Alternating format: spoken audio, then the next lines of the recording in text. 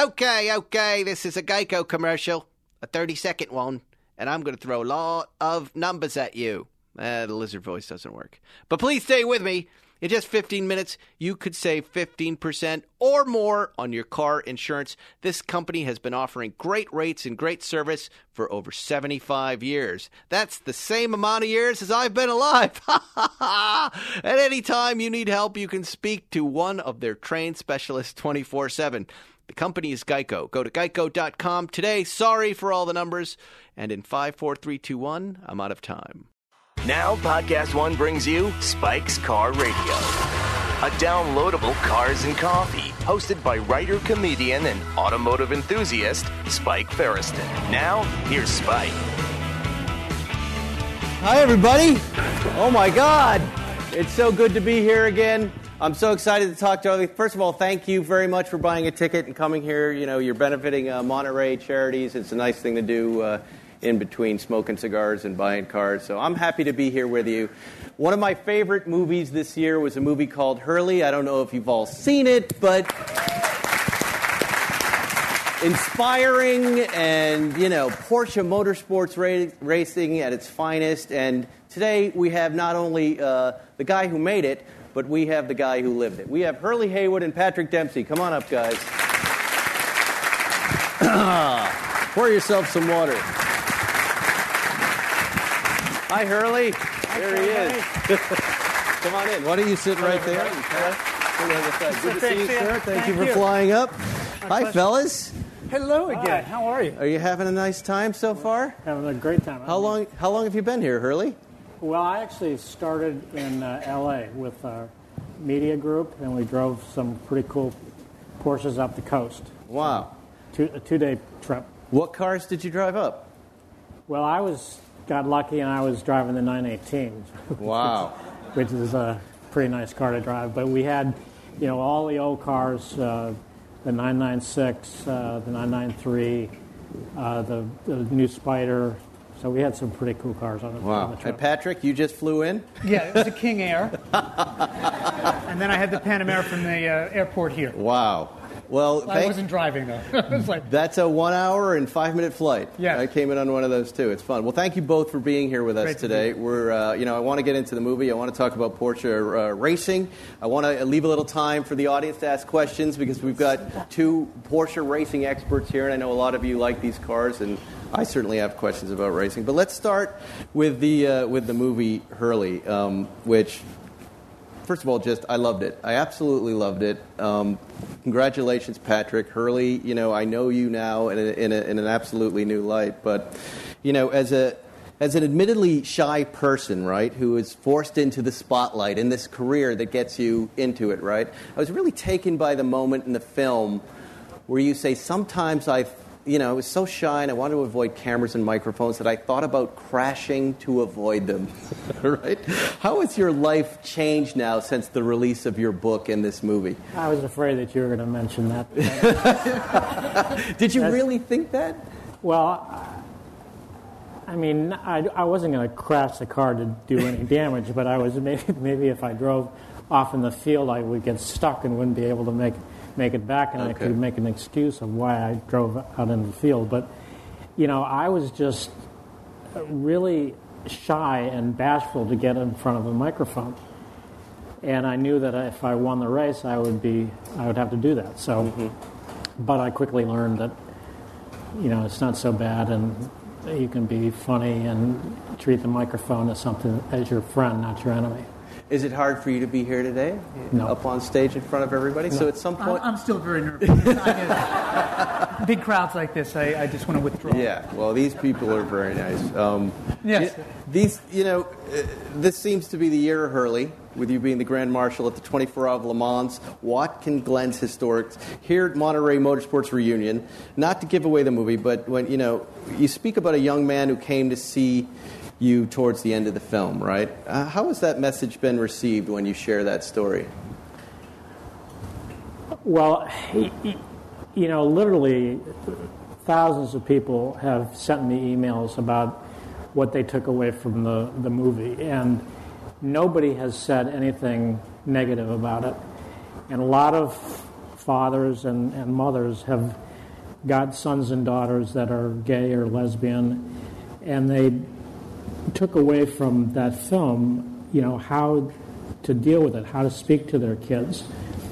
The young man that came to my office in Florida, came for the type of a racing interview that I've done thousands of times. It's not something that I was not expecting. And he got about halfway through the interview, and he sort of stopped cold in his tracks. He looked at me, and he said, I have been bullied my whole entire life. Every, morning I wake up, every night when I go to bed, I think about committing suicide because I just don't know where I can go and what I can do. I said, just slow down. Let's talk about it. I gave him some places where he could go to get some help. And away he went, and I never heard a peep from him. And then about 2 years later, his mother called up, and she said, you had granted my son interview, and I said, okay, yeah, I remember that. And I sort of had this sinking feeling that, she was going to tell me that he had committed suicide. And she said, you completely changed his life. He went from being a really bad student to a really good student. He got accepted to college. So, I just thank you because you saved his life. So, I started thinking about that, and this was even before, Patrick and Derek Dodge came to me with this concept about doing the documentary, and I said, if maybe I can help more than just one kid, maybe I can help 2 or 10 or 100. So that's how this whole thing got started to get evolved. That's an incredible story. Incredible story. So let's talk about that, Patrick. You and Derek Dodge, you guys are conspiring in your Hollywood production company and going, let's make a movie, let's make a film. How does that happen for us that, even I'm in TV, I don't know how you get movies made. How do you get this movie made? Where does it start? It started, I think it was 2014 at Le Mans. I had Derek Dodge, the director. He's actually from Maine, and I'm originally from Maine. And we're both Red Sox fans. Yes. All right. I know there are a few Mets fans that are here. That's a whole other discussion of what's going to happen in the World Series. Derek, he was coming over to do the social media shooting for us at the running of Le Mans, and he started to meet people. It's the first time to any big race, and to start your first experience at a race is Le Mans is an extraordinary first time out. And he really had no idea of the racing world at all. And he God bless you, by the way. And he really was absorbed in a new way, and he looked at things differently. And he discovered Hurley, his story, his history. And then he approached me, would you be open if I approached him to do, I really feel like I want to do a documentary about his life. Will he be open enough to talk about this? And I'm like, I don't know. If he is and he wants to do it, I will support you 100%. And that's how it began. Wow. And it was 4 or 5 years later that we finally ended up getting it finished. Is that a film you go pitch to a movie company? No. This is you. This is all self-funded. Self-funded. He did a little bit of a startup campaign to get initially going. And then once I made the decision, once I knew Hurley was involved, then I was committed to making sure that it was done and done properly. Okay. But we didn't go to pitch it anyway. Right. I prefer not to, moving forward, having learned from Art of Racing. Right. You're better off if you have an idea, do it yourself. Yeah. Fund it yourself, take the risk, and be all in. If it doesn't have X-Men in the title, you're not going to sell it, right?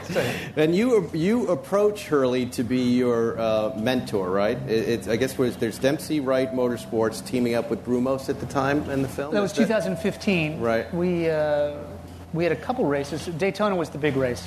Was that intimidating for you to approach this champion who's won 5 times at Daytona? No, because Brumos has always been incredibly supportive to my racing career. Even at the very beginning, Hurley was always watching from the distance, checking to see what's going on with my team at the time, and always gave me wonderful little bits of advice along the way. So we had developed a relationship. By the time we got to 2015, it was something that was all sort of gearing up to really focus on a full season in the WEC, starting the season at Daytona, and certainly starting with Brumos. And the legacy of that was great for everybody. I know John Wright, all the drivers, for all of us to represent Brumos at Daytona was a very big achievement. So the pressure was on once we got there. Yes. Hurley, you've worked with Patrick on the track. What is it like working with him in a movie, in a film? What is he like? He is super easy to work with. I mean, you know, I go back, really kind of was introduced to Patrick when he was racing for Mazda. And I was watching him as he progressed along, and he got better and better and better as time went on. And I said to him, or I can't really remember if it was to him or to Porsche, that we need to get Patrick in a Porsche, get him out of that Mazda, get him into a Porsche, and let's see what happens. So that all happened, and Patrick has been a wonderful ambassador for Porsche, and it's just great to have him part of the family. And when he and Derek came to me with this project, I had to think about it for a while. I mean, it was not something that I instantly said yes to, but the end result is something that I think is really powerful. And Derek Dodge did a really super job of putting this movie together, and it involves lots of different stages. So and it's difficult for a filmmaker to connect all those elements together where you have something that flows easily. And I've seen lots of movies where, you just get completely confused on where you are in the movie. You don't really follow the path. But in this movie, it's really crystal clear. Mm-hmm. And that was fun to watch it all come together. We started off a little bumpy, but once I sort of got my trust in Derek, it all started to come together. Now, Patrick, you just smiled when he said it started off a little bumpy. Oh, was it complete? The interviewer in me has to follow up on that. It was the first assembly. You have the rough cut. It was a total disaster narratively because it was all over the place. And, Derek has been on this project for 4 or 5 years, and, it's hard to get the distance. So that's when we stepped back and we realized we had 3 stories going on, and we had to break them down and to create the narrative with these 3 different storylines. And that's where sort of the influence came in as a producer, just stepping back and saying, okay, think about this. We need another interview to answer the question you set up in the first act, so to speak, and then how do we break this down into 3 different narratives? Mm-hmm. And that was the big challenge for us at that point. Whose idea? Because emotionally it was there. It was all in there. It was just simplifying the storyline. And having it make sense. The Brumos 918 shots are incredible. I mean, I went back a 3rd time just to watch those shots. Yeah, whose idea was that? The archival footage, we had a lot of support from Porsche. Yeah. I did a documentary, The Road to Le Mans, and the same person who did the archival did it for that. And we just needed archival because you needed to cut away and sort of expand and show this time and place. And for the people who don't understand sport or the motorsport, we wanted to expose them. And then the hardcore enthusiasts, we had to give them something where they were like, that's a cool shot. That's something unknown. And we had great support from everybody at Le Mans, or the organization there, and Porsche. From the very beginning, we said, we want to do this. They were behind us. So, Hurley, in the movie, you say that, or I think it was your sister who says that you started driving at 12 years old. How does that work? Were you driving the family car when you were 12? No, I was born and raised in the city in Chicago, and we had 7 working farms out west of the city, and the one big farm that my grandmother lived on was kind of not really a farm, but it was more of an estate, and it had a lot of roads on it. So I talked our farm foreman into teaching me how to drive a truck. And basically I started off in a 1948 Studebaker truck with a manual stick on the floor, and he built a special seat with blocks on the pedals, and away I went. And I drove that car from when I was 12 years old until 16 without ever getting caught by my family. And one afternoon, my father was coming back from playing a round of golf a little earlier than I expected him to, and I almost ran him off the road. And he said, "What are you doing?" So I said, "Well, I've been driving this truck," and you know. And so he was pretty impressed by that, and you know, away we went. And when I approached him with the idea of racing, he and my mother were totally against it. You know, they said, "You are out of your mind. What are you thinking about?" But I came up with this really beautiful proposal to my father. I was a business administration major in college, and he was so impressed with the proposal that he agreed to do it. But the only caveat was that he said, "You have to be able to stand on your own 2 feet after 2 years. I'll help you support it for 2 years. After 2 years, you've got to be good enough to keep on going." I couldn't go down. I could only go up. And, you know, all the stars lined up perfectly, and on my 3rd year of racing, I won Daytona and Sebring back to back. So that was the start. That's incredible. It's an incredible story. Yeah.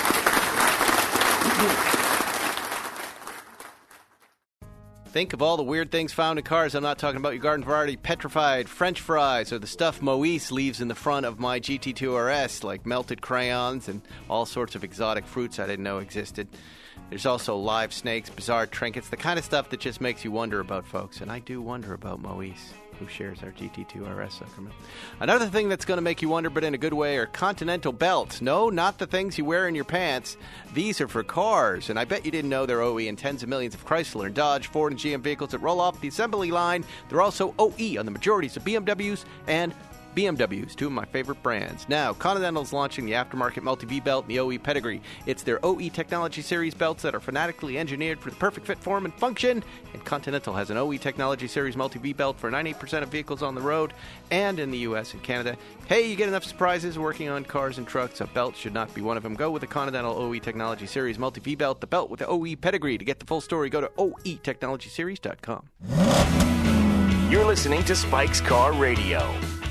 And your mom says when you're even younger, when you put on a helmet, I think you had a go-kart, right? Yeah. And when you put on that helmet, you're a completely different person.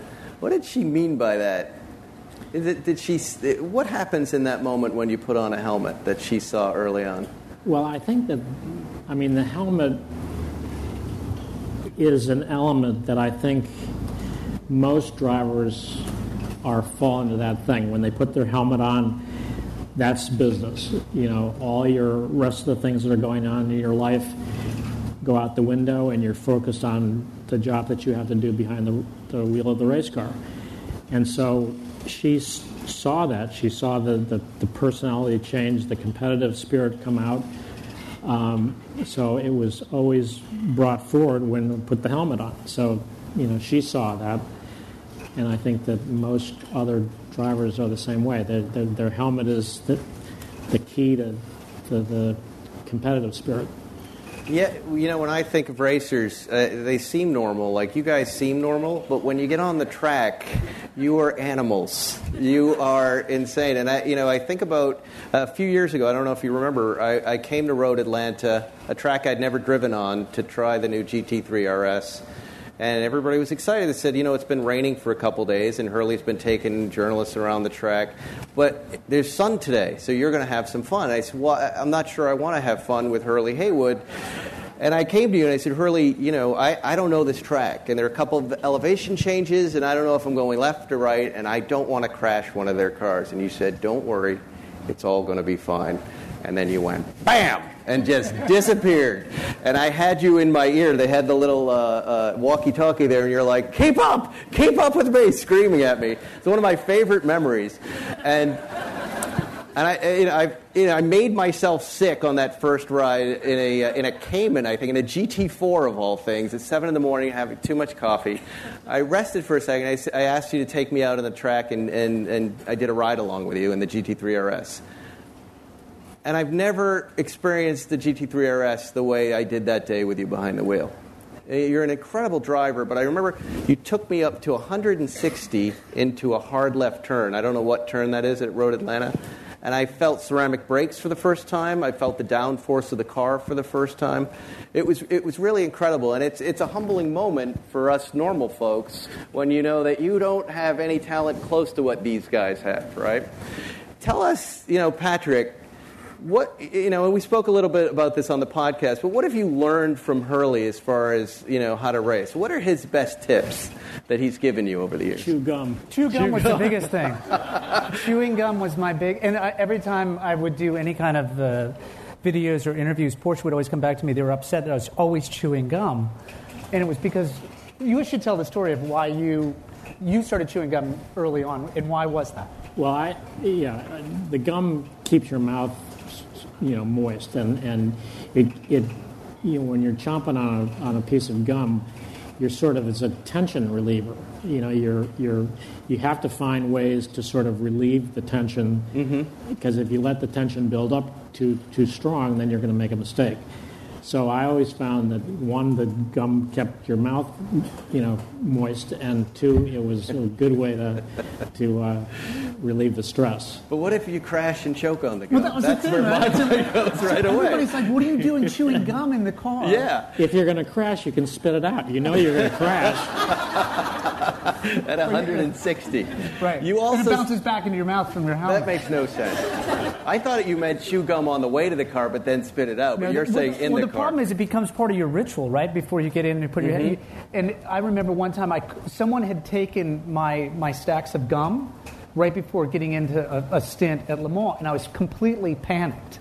My whole preparation was based around having gum. If I didn't have gum, I was out of sequence with my ritual, and I completely panicked. And finally got a piece of gum at the last minute, jumped in the car, and it took me 2 laps to get everything figured out because I was all spun out. So yeah, because your system was. What kind of gum do you like, Hurley? Anything that's chewable. Okay. I wish we'd had it as a sponsor. It would have been right. Yeah. You also say be patient, too, as far as racing. Explain to us what that means in a race car. Why patience? And I know it's an endurance race, but... Well, when you look at the mistakes that people make in a race car, it's usually because they lose patience.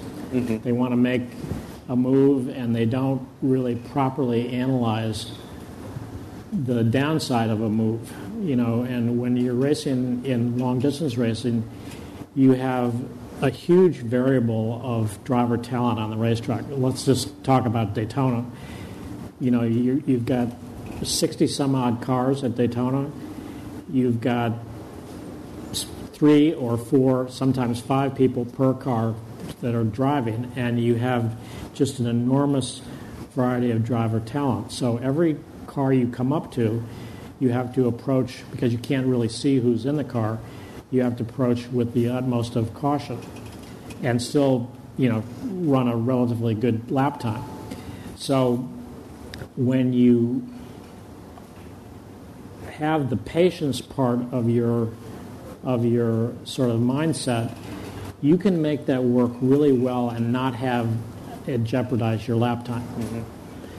And it just takes practice and it takes experience. Being patient is an element of experience. The more experience you have, the more patience you have. Now, you've both raced Le Mans and Daytona. You feel Daytona is a harder race to race than Le Mans? More nighttime racing. Yeah, there's more nighttime. I had a really interesting conversation about this very subject with Norbert Singer, who is the father of some of the greatest race cars that Porsche's ever had. And Norbert was with Peter, Greg, and myself in 1973 when we were racing the RSs at Daytona. We had one, and Roger Penske had one, and Norbert was there with that car. And I've been with Norbert all through the years. And I asked him that question. I said, what do you think is more difficult? And he said, if you take both races and what you have to do to win that race is pretty much the same. The difference is, however, at Le Mans, it's harder because of all of the rules and regulations. The rules, I was the Grand Marshal there this year, and the rules for that race are the size of a phone book. you have, it's unbelievable how you expect a driver to understand, and the team and the managers. And, it's just ridiculous. And, that's what makes it hard. When you do make an infraction and you have to come into the pits for a discussion, that discussion, like in IMSA, that discussion would be, don't do that again, or the next time I'm going to, penalize you. Where at Le Mans, that discussion is 10 minutes. They're discussing what they're going to do for 10 minutes while the car sits static. So that makes the whole thing a lot more difficult. And Which did you like more? You win Le Mans, and that changes your life as a driver, doesn't it? And the same, I think, could be said for you too, Patrick. Which one do you prefer? If you had to pick one as your favorite track to race, or the most significant track? Le Mans. Le Mans. For me. Why? Certainly. Just everybody in the world knows about that race. It's Monaco. It's Indy. It's it's any big sporting event. This is the one that if you're not a fan of the sport, you're watching. And I think the amount of pressure that is on a driver at that race in particular is far greater than any other race that I've participated in. And if you could handle the mental aspect of it, you would be okay in the race. Right. And the best piece of advice was from Hurley was consistency with lap time. Not try to be the fastest, but be consistent. And that will ultimately get you a result at the end of an endurance race. And that was the thing that I would always hear his voice in my head. Always going into the bus stop at Daytona, by the way, which is where you make the biggest mistakes at night. If you're not careful and if you're not patient, that's where you get in trouble. And his voice would always pop up right before the brake zone. Consistency. Because if I could nail the entry into the bus stop, my lap time in the exit, my lap time would be consistent. And I could always tell right away if it was good or not. I had a mental block where I had to do a lot of visualization on getting the timing right on the downshift and turn in. And once I got through that was the year we had our best results. But it was all... Yeah. What about you, Hurley? What do you think? Well, I'd have to agree with Patrick. I think both of the races, the only thing that's the same is the distance, 24 hours. Le Mans is super fast. Your average speed at Le Mans per lap is 165 miles an hour, which means that you're well over 200 for a lot of the Mulsanne Straight. Even though you've got chicanes there, you still get over 200 miles an hour between the two chicanes. And then after you get through the hairpin at the end of the straight, you've got also another really long straightaway where actually that's the fastest speed on the racetrack now. And when you put together a really good lap there, you really know it. You know everything is working, everything is perfect on that lap, and you smile and you say, this is going to be a good lap. You know that before the time comes up. Where Daytona, you've got so many variables to deal with at Daytona. You've got, a lot of the times you don't have the driver quality that you do at Le Mans. You've got really great cars. They've certainly improved that over the years. So I think the package that IMSA has right now is really a good package. They got great-looking cars. And I went over there, with the ability to sit down and talk to the ACO, which is the Automobile Club of the West, which regulates Le Mans. And they are very closely tied to the FIA. And I said, why can't you guys get your heads together, get into a room, work out your rule package, and you guys are not going to leave this room until you figure it out. And why I said that was that IMSA right now has a really great class. It's called DPI. And our team, Brumos, was the first team that actually had a DP car, a fab car. And that was 2003. And that concept has developed itself over the years to really a great class, which they now call DPI, DP International. And there's no reason that I can think of why those cars could not qualify to race at Le Mans. and from a safety standpoint, they got carbon fiber tubs, everything, and they got variable manufacturers that supply the engines. So they're stubborn. They just don't want to do it, and if they did it, it would make life a lot simpler on both sides of the ocean. Let me ask you just a human question about preparing for Le Mans. Like, I always think about the things like, so it's 24 hours. What are you doing before? Are you getting a good night's sleep before it? Is it this Red Bulls and we're up the whole time? Or how does sleep work? Either one of you, how do you go into that race? What have you done up until that moment? You're running around from, scrutineering, which starts on Sunday. You don't really get into the car until Wednesday. Right. It's a full week of a lot of press, a lot of activation for the sponsors, and then just the size of the fans. The crowds are overwhelming. So you're just going to stay up? You're going. So by the time the race starts, you're exhausted. Right. You hope you're not in the first stint so you can take a nap and get ready. And so what do you do? 5-hour energies? What do you? No, it's just you're just tired the whole time. You're in a sort of a blissful fatigue state. Really? Yeah, you're sleepwalking, and it depends. Like Patrick Long he's like a narcoleptic because he'd go back to the trailer after his stint, fall right to sleep, wake up 10 minutes before he needed to, got it together, and went. Really? Yeah. And I could never sleep. I was always just sort of half awake. He was on the podcast too. I said, well, what do you do if you have to go to the bathroom? And he goes, well, you go to the bathroom. You go to the bathroom. Right. Wow, you guys are like astronauts. It's amazing. I never had that happen. I love it. I drove with a lot of co-drivers that did that, but I never did that. No. Never? Not once? You don't want to inherit the seat after that. It's always like the worst. Hurley, you talk about a 67 Corvette in college as the kind of taproot race car, the car that kind of wakes up the racer in you. Is that the car that starts it all? Did you ever race that car? Do you still have one? Do you still like those cars?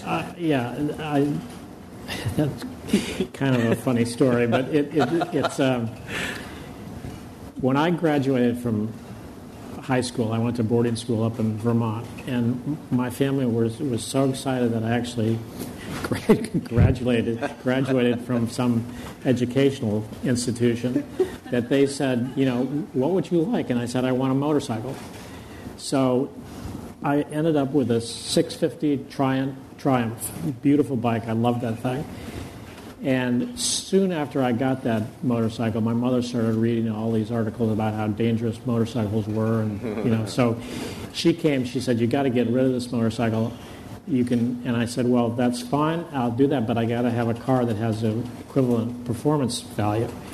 So I went around and I looked at all the cars that were available. There was Nicky Chevrolet in Chicago, a hot rod store that sold really cool cars, and found this Corvette very nicely priced.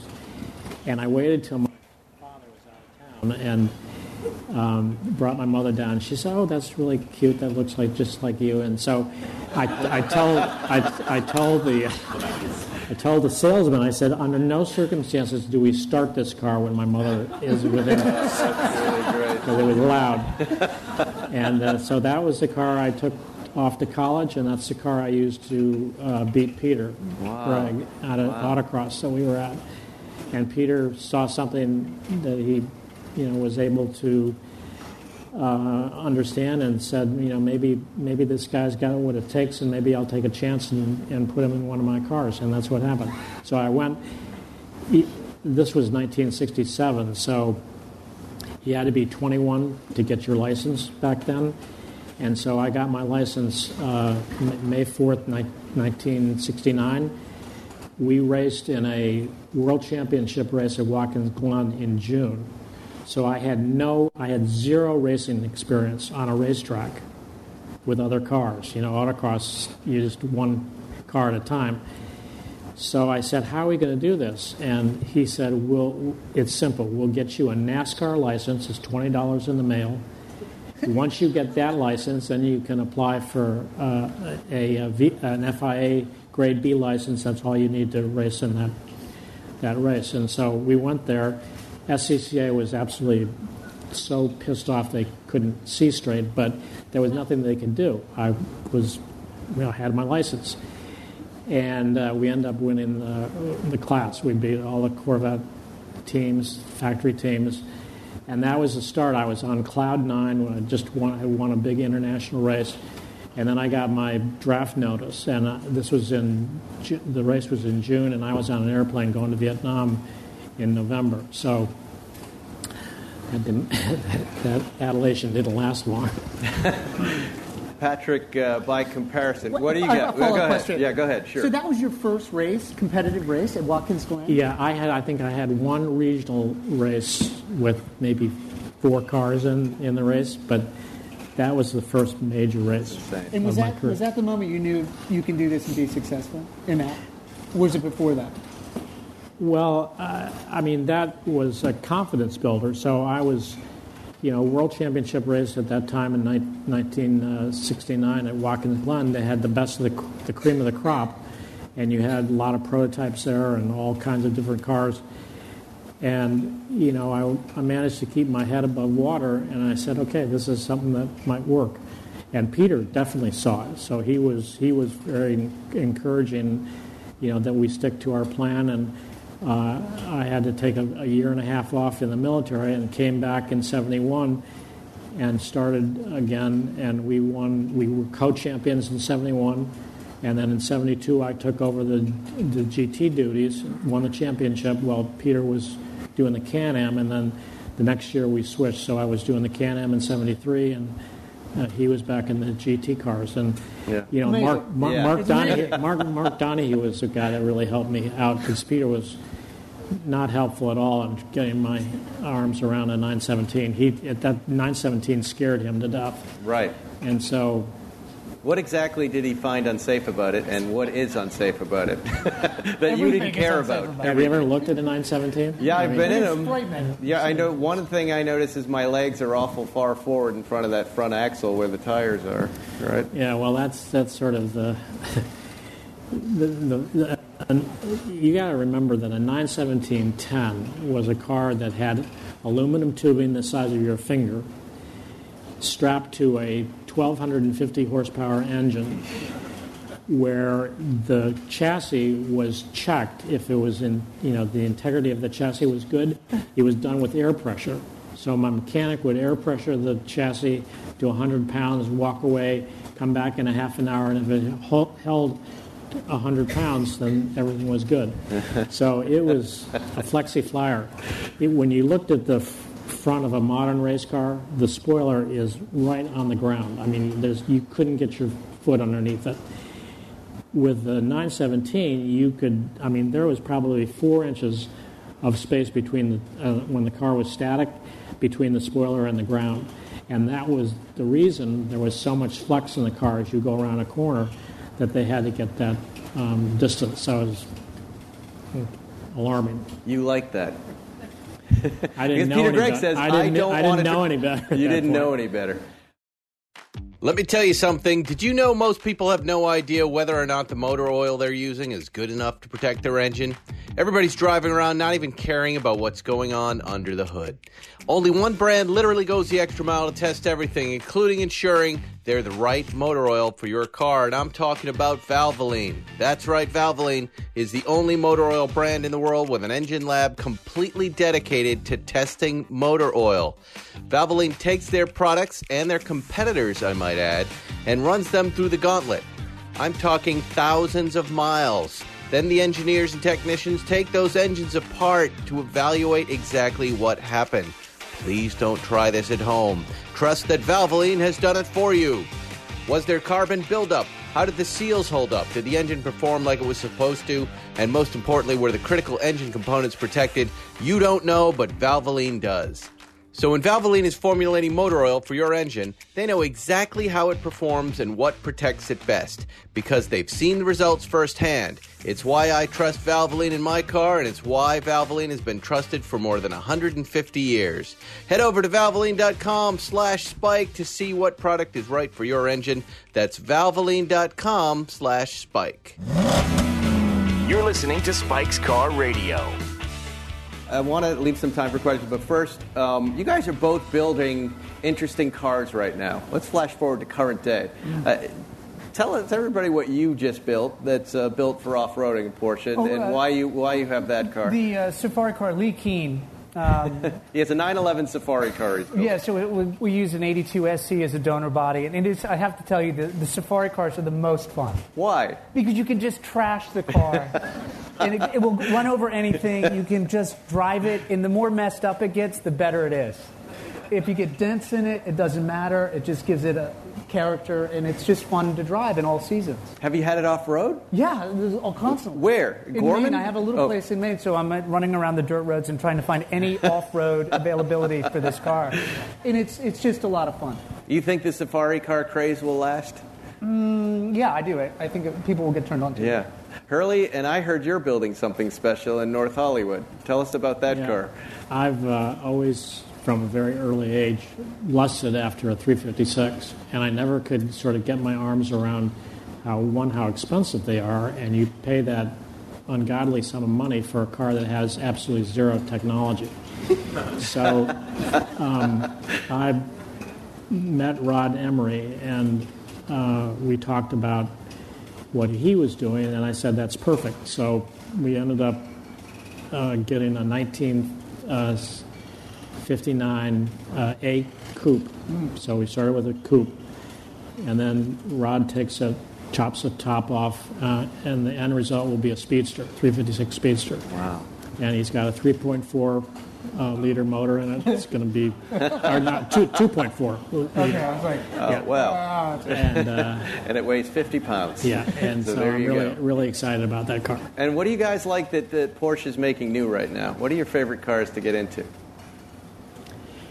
Well, one of the great things about Porsche is that regardless of what car you're talking about, whether you're talking about a Cayenne, a Macan, a Panamera, or 911, their progression makes the cars much more usable for the general person, the general driver. But they're faster. So every year they get faster and faster and faster. These new generations, the 992, is phenomenal. And you think of a 99, the present 911s, and you say, how can they get any better than this? Yeah. And then they come out with the 992, and it's noticeably better. All these transitions that we've made with the different models and different components, and you say, it might be a little bit different. I feel it here or there. But with the 992, it's a big difference. You instantly feel it the minute you start to roll in it. So, and that's, I think, really special. But the whole lineup that Porsche has, whether it's a Macan, Cayman, all these cars are just phenomenal, and they suit the personalities of a vast array of people. Can you say what variants of the 992 you've driven so far? Like GT3? I have not, unfortunately, driven the 992 You yet. haven't yet. But I've talked to a bunch of people that have, and they all kind of the same thing. What about you, Patrick? I had an opportunity to drive the 918 at the Red Bull Ring in Austria with hot laps, and it was so much fun to drive. It was consistent, it was predictable, and just you were smiling the whole time. It was a blast. But I think what's interesting about the entire fleet is that the DNA is in every model, depending on what your need is. Like the Panamera, to me, the Gran Turismo Sport is what I'm really into right now. And it's nice to go through the fleet. But if you're in a big city, the Macan is great to get around. I'm very fortunate to go around and try each one in different environments. And the DNA is in each one. It feels the same. Yeah. A little different characteristically. There's little nuanced things there, but it feels the same way, which is nice. It's consistent. Fantastic. So I like them all. It just depends on. But I have to say the Cayenne, the GTS version, to me is my favorite. Yeah. And you guys are on those sweet deals where they just dump them in your driveway, right? Whenever you want them. Through. You rotate through. But then it's fun to share it. The best part is when you have someone, especially kids, who have never been in the cars before, and you let them climb around and have their first moment, or either older people who have not had an opportunity. You just give them the keys and go take it for a drive. And watch the reaction, and then bring it back to you is the greatest satisfaction. Yeah. And that's the beauty of the brand, I think. I'll come in on that conversation. We just did a program, ran from L.A. up the Pacific Coast Highway with 6 journalists with 6 different variants of the Porsche product, and I was in the 918.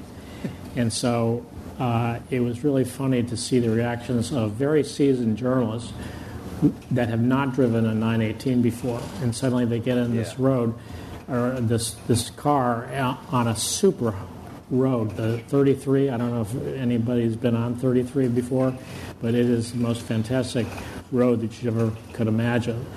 And they are just giggling like girls. I mean, they go, oh my God, I can't believe this car is doing this. So it's fun to watch their reactions. It's incredible. All right, the floor is yours, my friends. We have some questions. Let's start right here in the front. There's a microphone coming around, but I can hear you. 2 years ago, I had the pleasure of sitting in the passenger seat in Birmingham, Alabama, in a Porsche 450 GT where you were driving.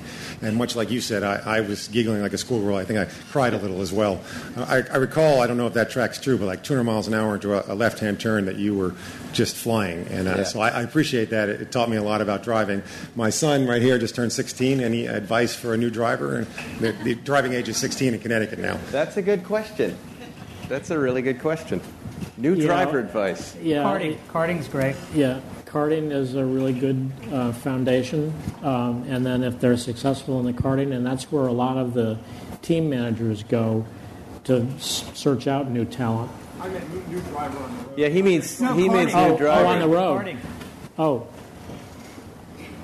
just what you need to do is before you start to, try these different things that people tell you about, doing donuts and doing all this kind of stuff. You've got to go to a driving school and to learn the basics of what you're driving. I always tell fathers that have kids that are starting to drive, you want to start in a manual transmission car. Don't start in an automatic.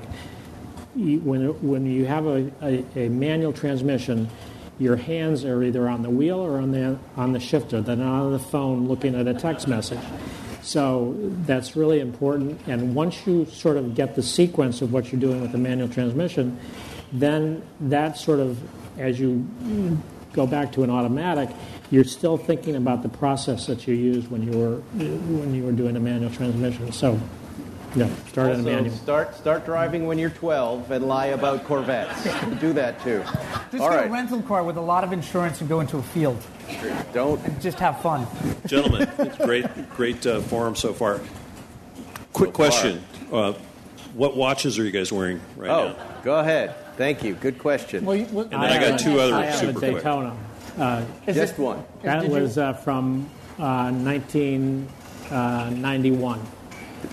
Won that Winning race. Daytona? Yeah. Wow. I don't even want to say what my watch and is. then, Hurley, I watched you race up at PIR in Portland. I think maybe the first flame I saw come out of the back end of a car live was possibly you. But any good little story about Portland International Raceway? That was G.I. Joe, right? Yep. The G.I. Joe.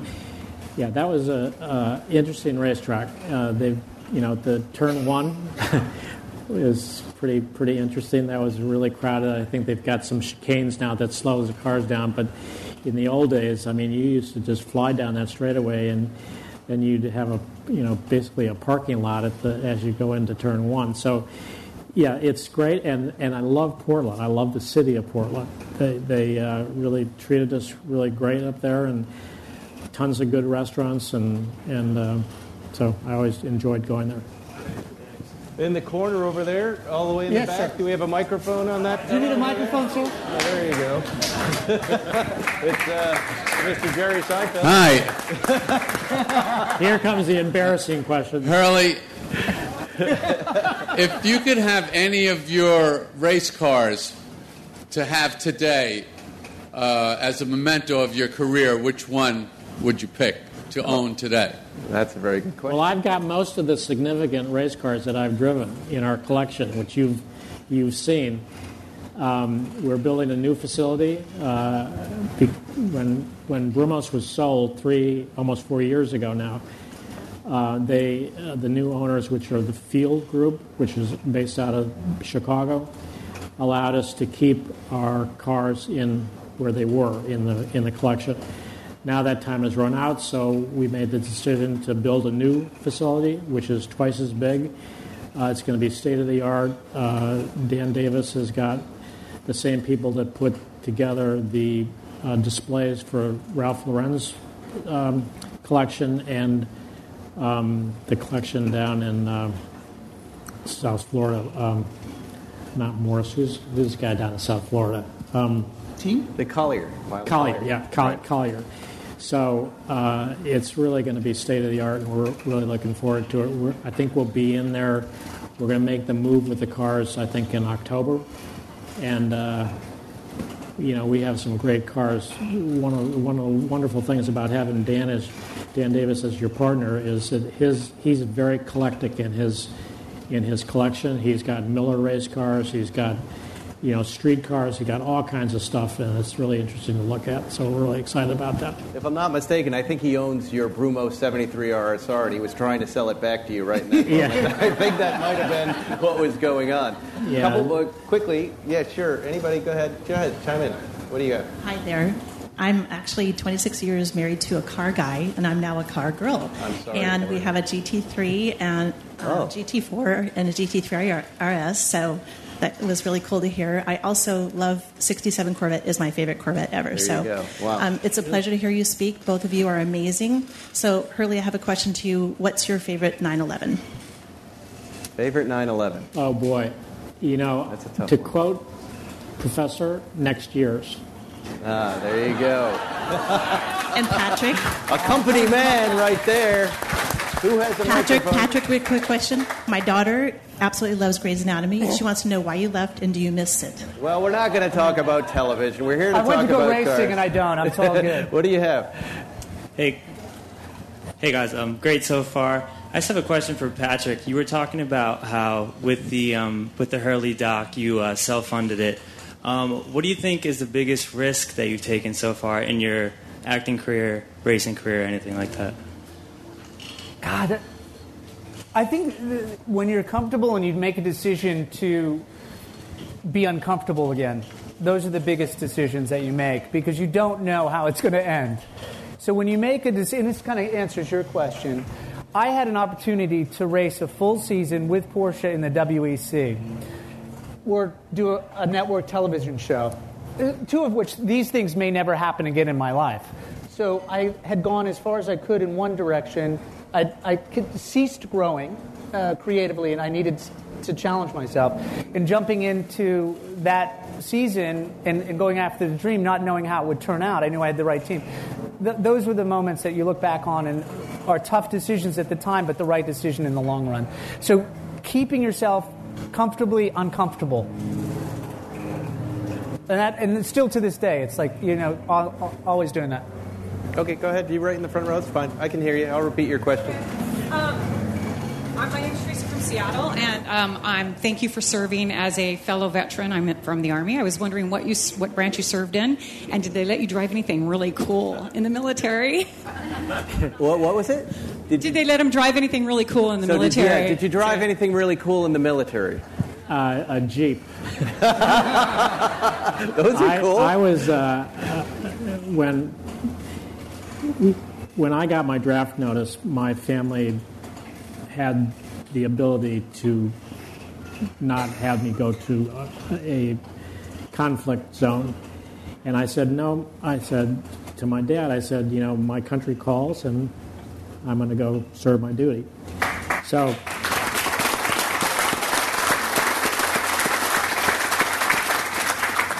thank you. Once that was out of the way, my mother then immediately became the head of the USO in Chicago, in the whole United States. And when I got over to Vietnam, you were assigned where you were going to go, and I ended up as an airfield commander's aide in Can Tho, which is a helicopter base, and it was a really good job. But you were subject to a lot of stuff that is really hard to look at when you even, when I think about it today, it's hard. So, but I drove him around in the Jeep a lot, and, he was kind of a speed freak, and he had a Cobra as his own plane or helicopter that he flew around in, and I had to go with him a lot of the time. So it's only 2 places in a Cobra, 2 seats in a Cobra, and I had to sort of learn the basics in case something happened. So I swore to God that after I got out of the military, I would never ride in a helicopter, but that didn't work. Okay, one more. All right, Patrick, this question's for you. Gonna go. Here we go. What spurred you on? What event or what spurred you on to get involved in this crazy world of race car driving? I loved it when I was a little boy. It was my dad was a big car fan. He owned a car, short track car in Maryland. So as a team owner, so we grew up with it. And certainly the 500 was always something we watched as a family. I'd always listen to it on the radio first because they would delay the telecast. I'd listen to it in the station wagon. We had a Chevy station wagon, and I would lay. So I wouldn't have to mow the lawn. I would lay on the front seat, and I'd listen to the race, and then I would hide if my mother came by, and then I would turn. So that's when it started, my love for racing. And then, it started up here, actually. I did the Skip Barber School. My wife gave me a 3-day competition certificate, and that sort of opened everything wide open. And then I went to a charity event in Atlanta and met Don Panos. And got involved in the Panos Racing School and then the racing series, and that's when everything started very quickly at that point. But well, gentlemen, you get hooked. It's an addiction. It's also tell everybody your first wheeled vehicle that you pursued when you were a child. The first wheel. It had one wheel. Oh, a unicycle. He was a unicycle rider. That's how I got around. Yeah. He started at Clown College. He's an accomplished juggler. There's more to this man than acting and racing, ladies and gentlemen. Well, thank you guys for coming. Ladies and gentlemen, Hurley Haywood, Patrick Dempsey. The movie is Hurley. You got to check it out if you haven't seen it. Thank you all so much for being here. Thanks for listening to Spike's Car Radio. Download new episodes every Wednesday on the Podcast One app or subscribe now at Apple Podcasts or PodcastOne.com. Hey, Jordan here. I know a lot of you create your own podcasts, and a lot of you already have one like me. I obviously love what I do. It's taken a lot of hard work to get to this point of success.